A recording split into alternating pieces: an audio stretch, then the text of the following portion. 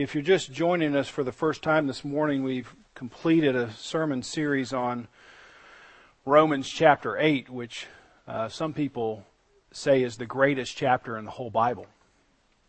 And I think one of the main reasons they would say that that's the greatest chapter in the whole Bible is because it begins with no condemnation and it ends with no separation. And so the gospel, when we think about what's the gospel is that for those who are in Christ Jesus, there is no condemnation. If you remember last week, if you stand before God and God calls out, is there anyone, is there any thought, is there any word, is there any activity that can bring anything against Paul Phillips or against you? And the most beautiful silence you've ever heard rings out. And that's because there's no condemnation. Because God's not looking at me, He's looking at Christ. He's looking at Christ on me. He's looking at Christ's righteousness. So there's no condemnation.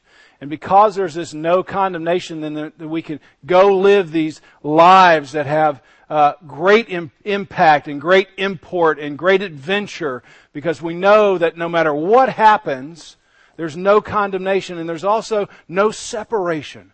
There's nothing that can happen in this world that can ever separate you from the love of God. And when I talked about that last week, I talked about it like two massive anchors in your life, like two massive anchors on a ship.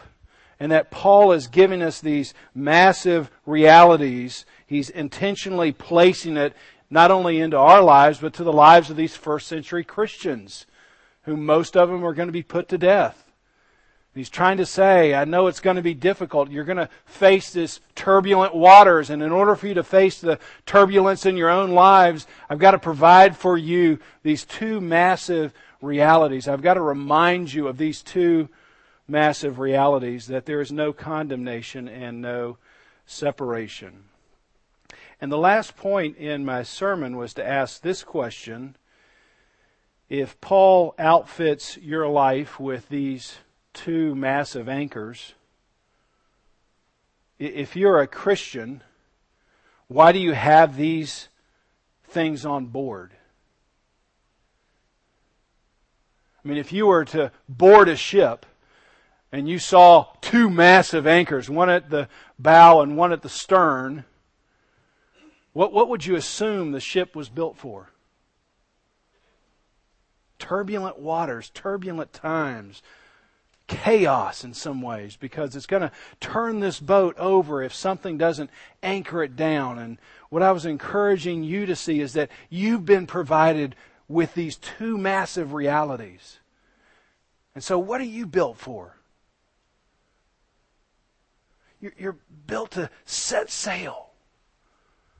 To get out into the turbulence of the world, to get out in the chaos of people's lives, to be broadsided with all kinds of questions. That's what we're built for. That's what we're here for, is to move outside of these walls and to put ourselves into relationships and to intentionally put ourselves into places that are all churned up, because God needs somebody who can lay down these anchors in the midst of the storm and show people that there's really a way to live. There's a light in the darkest place.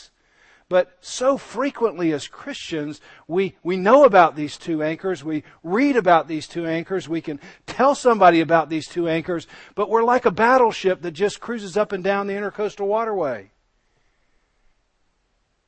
Imagine being out on the Intercoastal and you see this massive USS North Carolina just cruising up and down the Intercoastal. You're like, dude, you're not meant for the Intercoastal. You need to get out there. You need to set sail. You need to get away from the shore. And so for some of us, we need to hear that. And we need to be sure of these massive realities that Paul has provided for us, that God has provided for us in Romans 8. And ask ourselves, what shore do we need to move away for? And what sort of compass heading do we need to have? What's our next step out into a world? As Paul says, you're like stars shining in the universe as you hold out the word of life. Well, when do you see a star shine? When it's dark.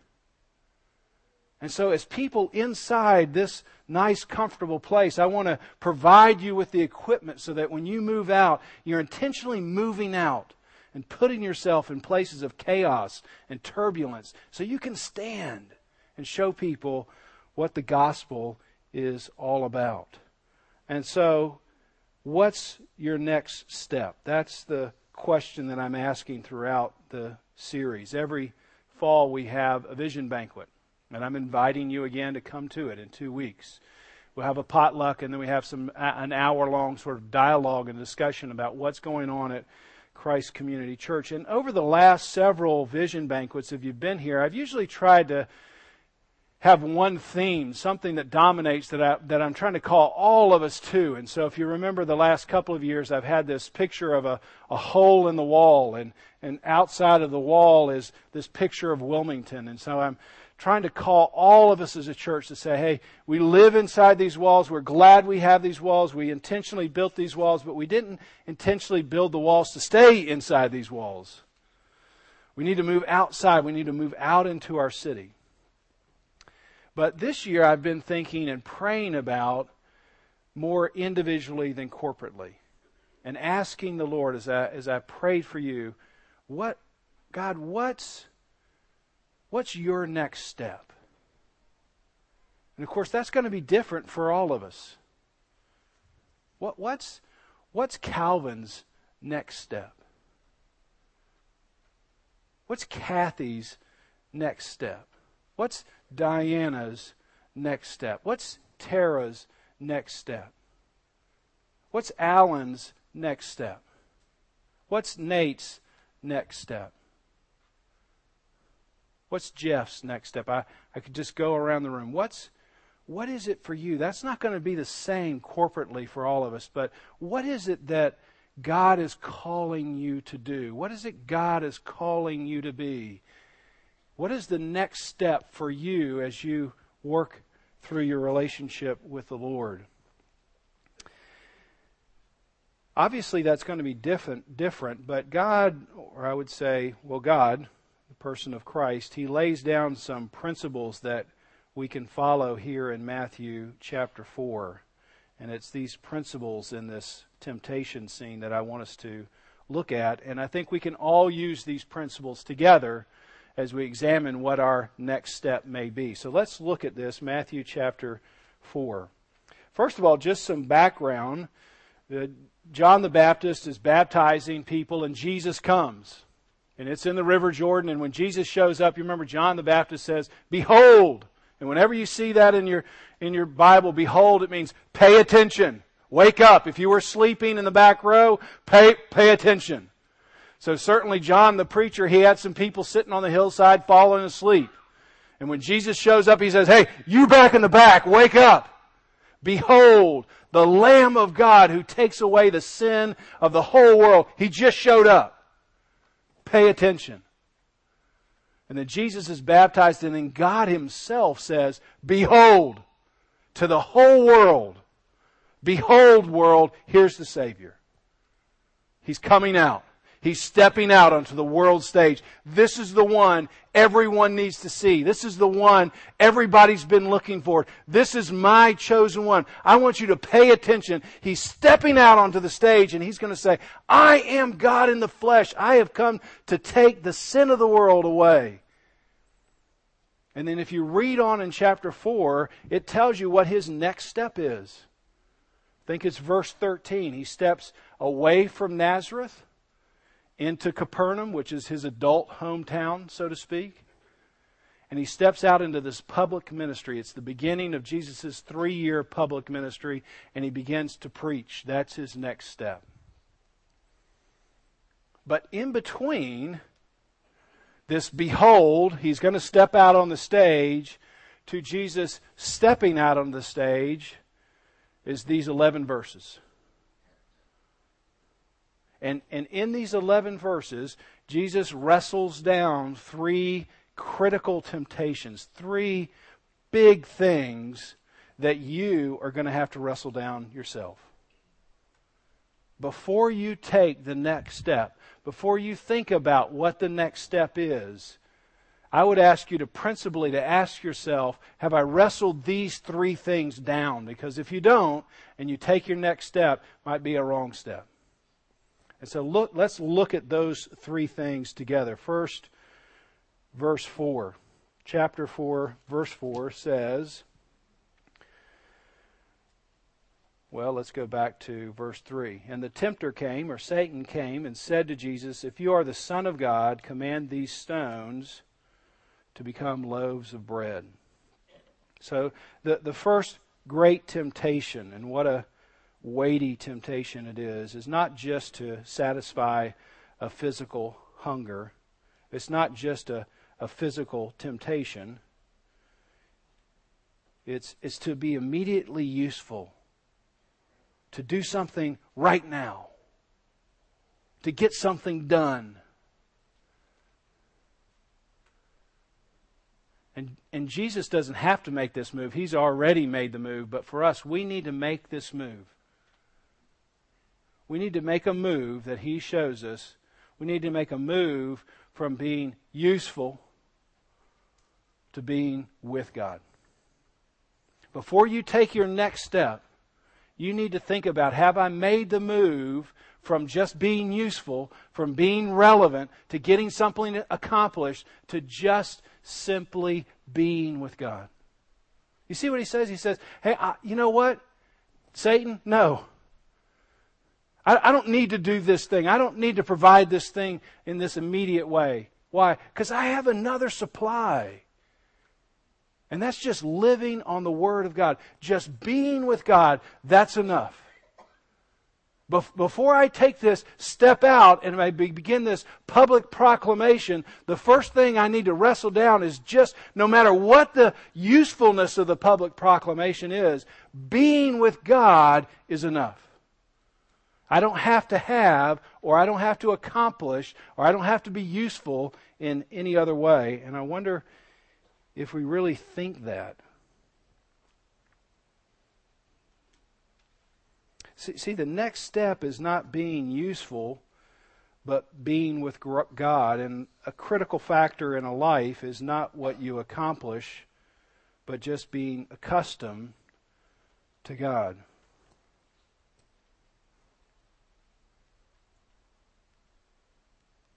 And I wonder if we really think that, if what really matters is just being with God and not being useful. What really matters is what we accomplish rather than just being accustomed to God.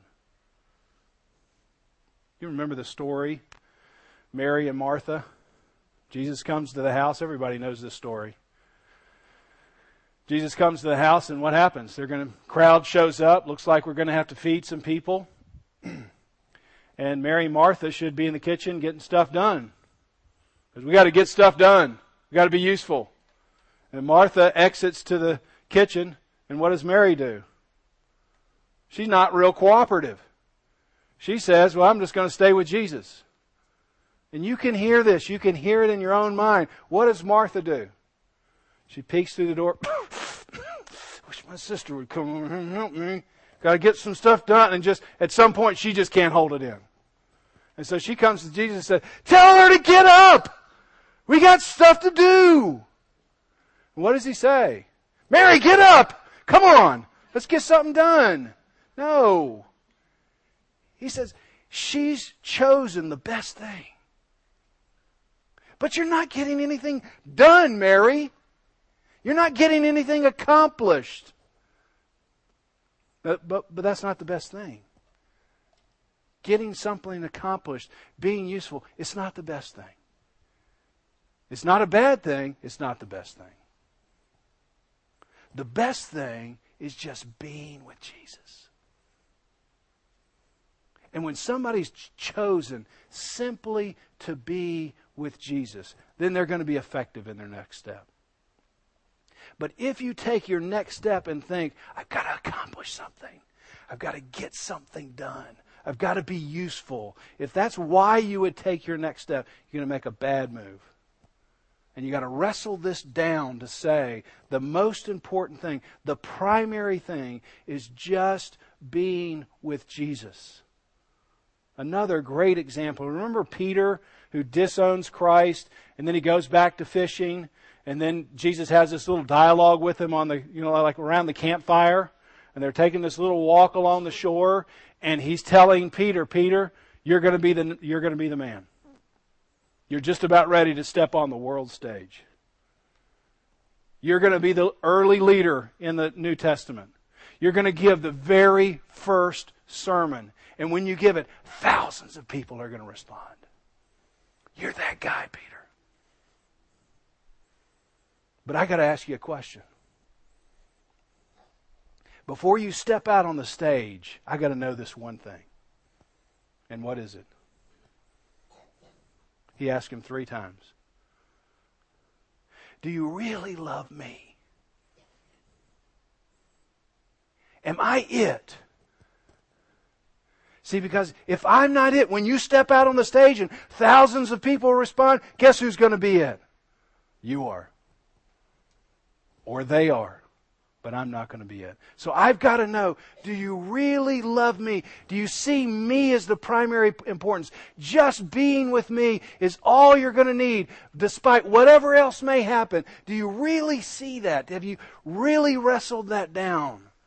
And so for each of us, before we take the next step, before we think about how God might use us, where God might want us to go, what we might want to step into, we need to ask ourselves, are we really locked down on Jesus?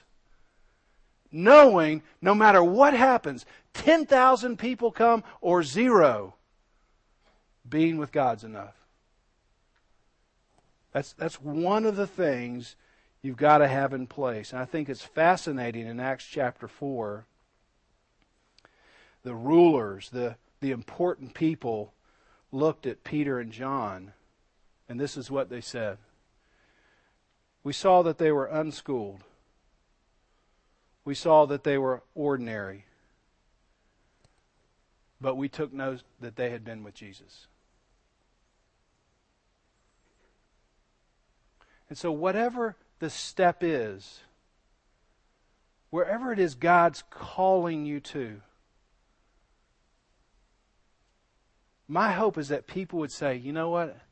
They're pretty ordinary, but they've been with Jesus. And that makes all the difference.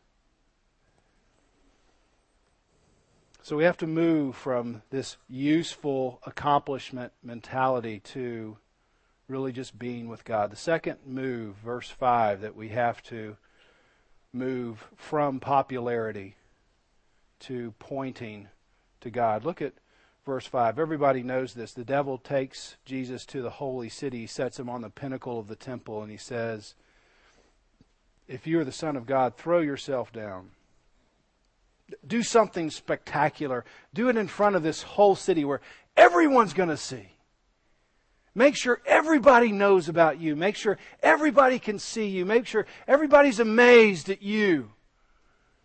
And so Jesus makes his move from popularity to just pointing to God. And it's a mighty temptation to be spectacular, to be popular, to do things that create the biggest applause. And we can justify that thinking, well, gosh, then God can use me even in a greater way. And we end up stepping into a situation just for the applause. I could list 1,000 cultural examples, but I don't want to just rip on the culture. But I do want to just mention one that I love this every time I see it. What's the little slogan for YouTube? It says YouTube and then colon, and then what does it say? I love it. Broadcast yourself! Don't you just love that? That's the whole slogan of our whole society. Paul, you know what's important? Broadcast yourself. Make sure people know you're out there. Make sure people know you're doing something. Make sure people know you're significant. That's the whole mentality of the culture. I'm trying to figure out as a high school student, I'm walking around my high school, I'm walking around my friends, and I'm trying to figure out who's noticing me. Is anybody paying attention? Is that one person paying attention? If I'm in college, what's my major? What am I going to do? How am I going to get myself out there? Am I building my resume? Why? So people can see who I am. We're just built in that way. We're built to broadcast ourselves. And you might step into some situation and really you're just trying to broadcast yourself and not broadcast Jesus. And we have to think about that. We have to wrestle that one down. Especially if you're in ministry like to high school students or college students. Are you stepping into that place so people think you're popular? If you're a musician, are you stepping up on stage are you stepping up on stage and a little bit into the spotlight so people could know who you are? If you're going to step behind a pulpit, I mean, this is the most terrifying place to be. Are you doing it to broadcast yourself? One sad example is a guy named Richard Dortch. And he was the president of the PTL Club many years ago, Jim and Tammy Faye Baker. And he ended up in prison, and in prison he wrote a book called Integrity, How I Lost It and My Journey Back. And this is what Richard Dortch says about himself. We were so caught up in God's work that we forgot about God Himself. You hear that? You can say, oh yeah, I need to take this step into ministry. I need to take this step into the third grade class. I need to do that. And you can get so caught up in God's ministry that you forget about God Himself. A TV camera can change a preacher quicker than anything else can. It turns ordinary people into petty potentates. So easy, isn't it, to be swept away by popularity? Everybody loves you. Cars are waiting for you. You go to the head of the line. It was the devastation of the camera for me. It made me less than what God intended me to be. It made me less than what God intended me to be. Why? He hadn't wrestled that one down.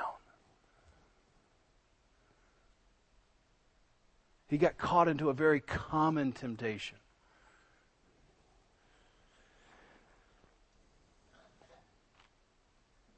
The best opposite example, John the Baptist. He's standing in the River Jordan. Thousands of people are coming to him. One of the ones coming to him, God Almighty. Imagine that. I mean, imagine for just a moment, as a human, Jesus Christ, He's looking for you. He's going to, for a moment, join your congregation. I mean, that would be terrifying, would it not, as a preacher?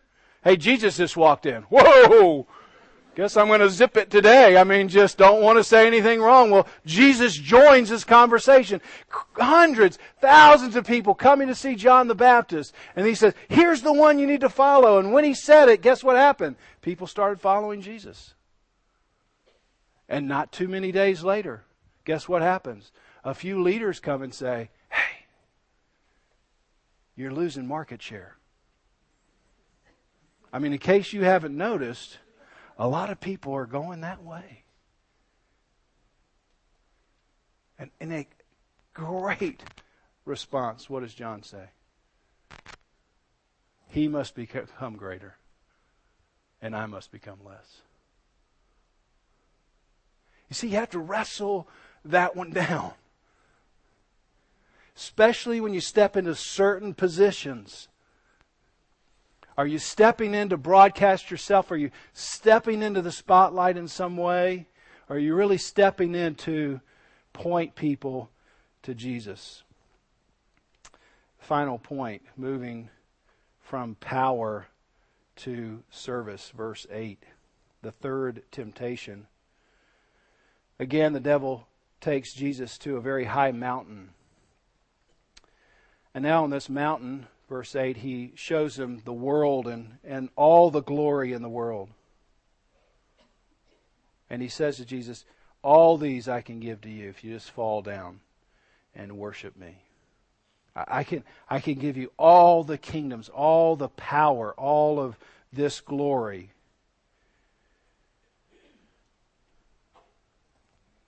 And Jesus makes this move. It's the move that we have to make, is to move from power to service, or from power to love. Who doesn't like power? I mean, if you live here and a hurricane comes by and the lights flicker, they go off.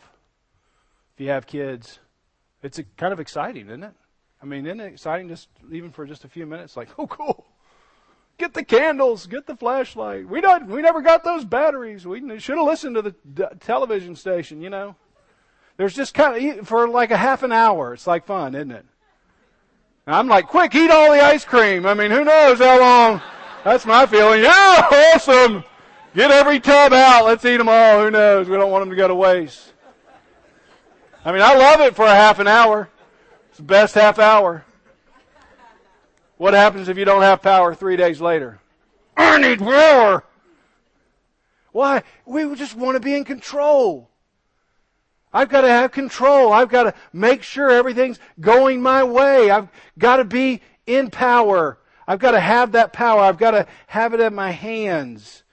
And when we don't have it, we just are uncomfortable. I love the term, just it's been coined, I think, in the last 10 years. You know this term, helicopter moms. You know that term? You know, the mom who just can't leave their kid alone. Everywhere they go, helicopters, just hovering around, making sure everything's going okay. We're helicopter people. You just want, everything's got to be going just right. You're helicoptering over everything. So just in case something doesn't go right, whoosh, you can swoop down and make sure it's all put back together again. Why? Because we're control. We're addicted to control. We're addicted to be in power. Probably one of the most painful accounts is in Luke 22. Jesus is in the upper room. It's his last meal. It's his last few hours. He's praying for his disciples. He's trying to explain to his disciples what's going to happen. He's trying to comfort his disciples. And a little argument breaks out. Right in the middle of this very precious time, the disciples get in a little argument. You know what the argument's about? Who's going to be the greatest? Isn't that terrible? Right in the middle of this moment, the disciples are saying, hey, I think I'm going to be the greatest. Looks like this whole thing's coming to the end, and I'm closest to him. No. I got to jockey for position. I got to have power. I've got to be there.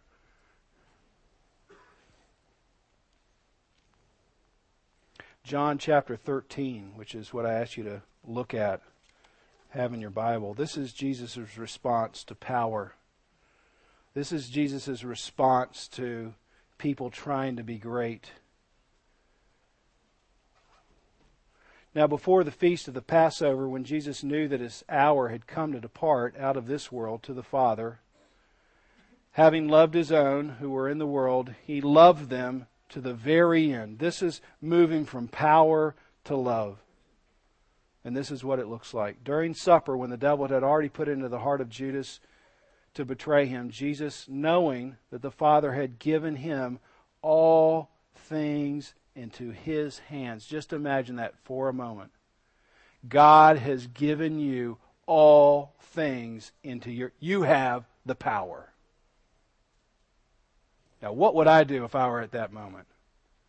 Oh, man. Power. Judas. Whack. Disciples in the argument. Whack. I mean, I would have just done all kinds of great things with power. But Jesus has wrestled that down. It's not about power. It's about love.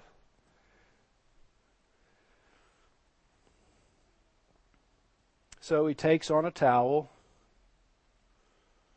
and he washes the disciples' feet.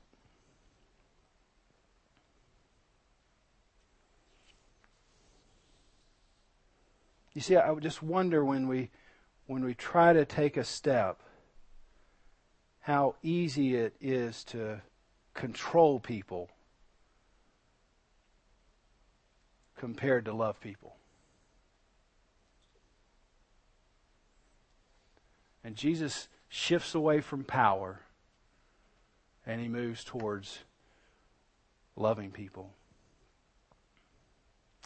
Again, John chapter 21, this same conversation Peter and Jesus are having. Peter, Jesus says, you're going to be the leader. This is what he says, when you grow old, somebody will take you where you'd rather not go. I wonder what your reaction would be if Jesus said that to you this morning. You're going to be a leader for a little while, but in the end, people are going to take you where you don't want to go. And you're going to have to go there.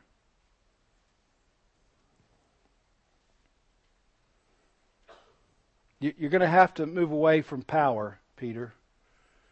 You're going to have to move away from being in control. You're going to have to move away from calling the shots. You're going to have to move away from having the last word, from getting it your way. You're going to have to walk to places, and I'll walk with you, but it's going to be places that you would rather not go. Now, I'm okay with that for about 30 minutes, but not a lifetime. But see, Jesus already wrestled that one down. He's trying to get his main man, Peter, to wrestle that down. Peter, it's not about you. It's not about your power. It's not about your popularity. It's not about what you accomplish. It's about where I'm going. And so as we think about the next step, I want you to consider those three things. It's interesting to me that when Jesus is up on this high mountain and Satan shows him all the glorious parts, and he says, Jesus, you can have all the glorious parts. I wonder if Jesus thought, I didn't come for the glorious parts. I'm not interested in the glorious parts. I'm not going to do something foolish for the glorious parts. I came for the inglorious people. And I am going to do something foolish for them. I'm not going to do something that looks like it's useful. I'm not going to do something that's popular. And I'm going to do something that looks like the opposite of power for the inglorious people.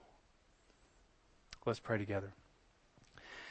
Lord, I don't know what kind of step you're calling people into. It may be that there's some people here that just know it, just seeing the picture even before the sermon. You've already been trying to help them see, just be this kind of person, move in this direction, take a step towards this person, this place.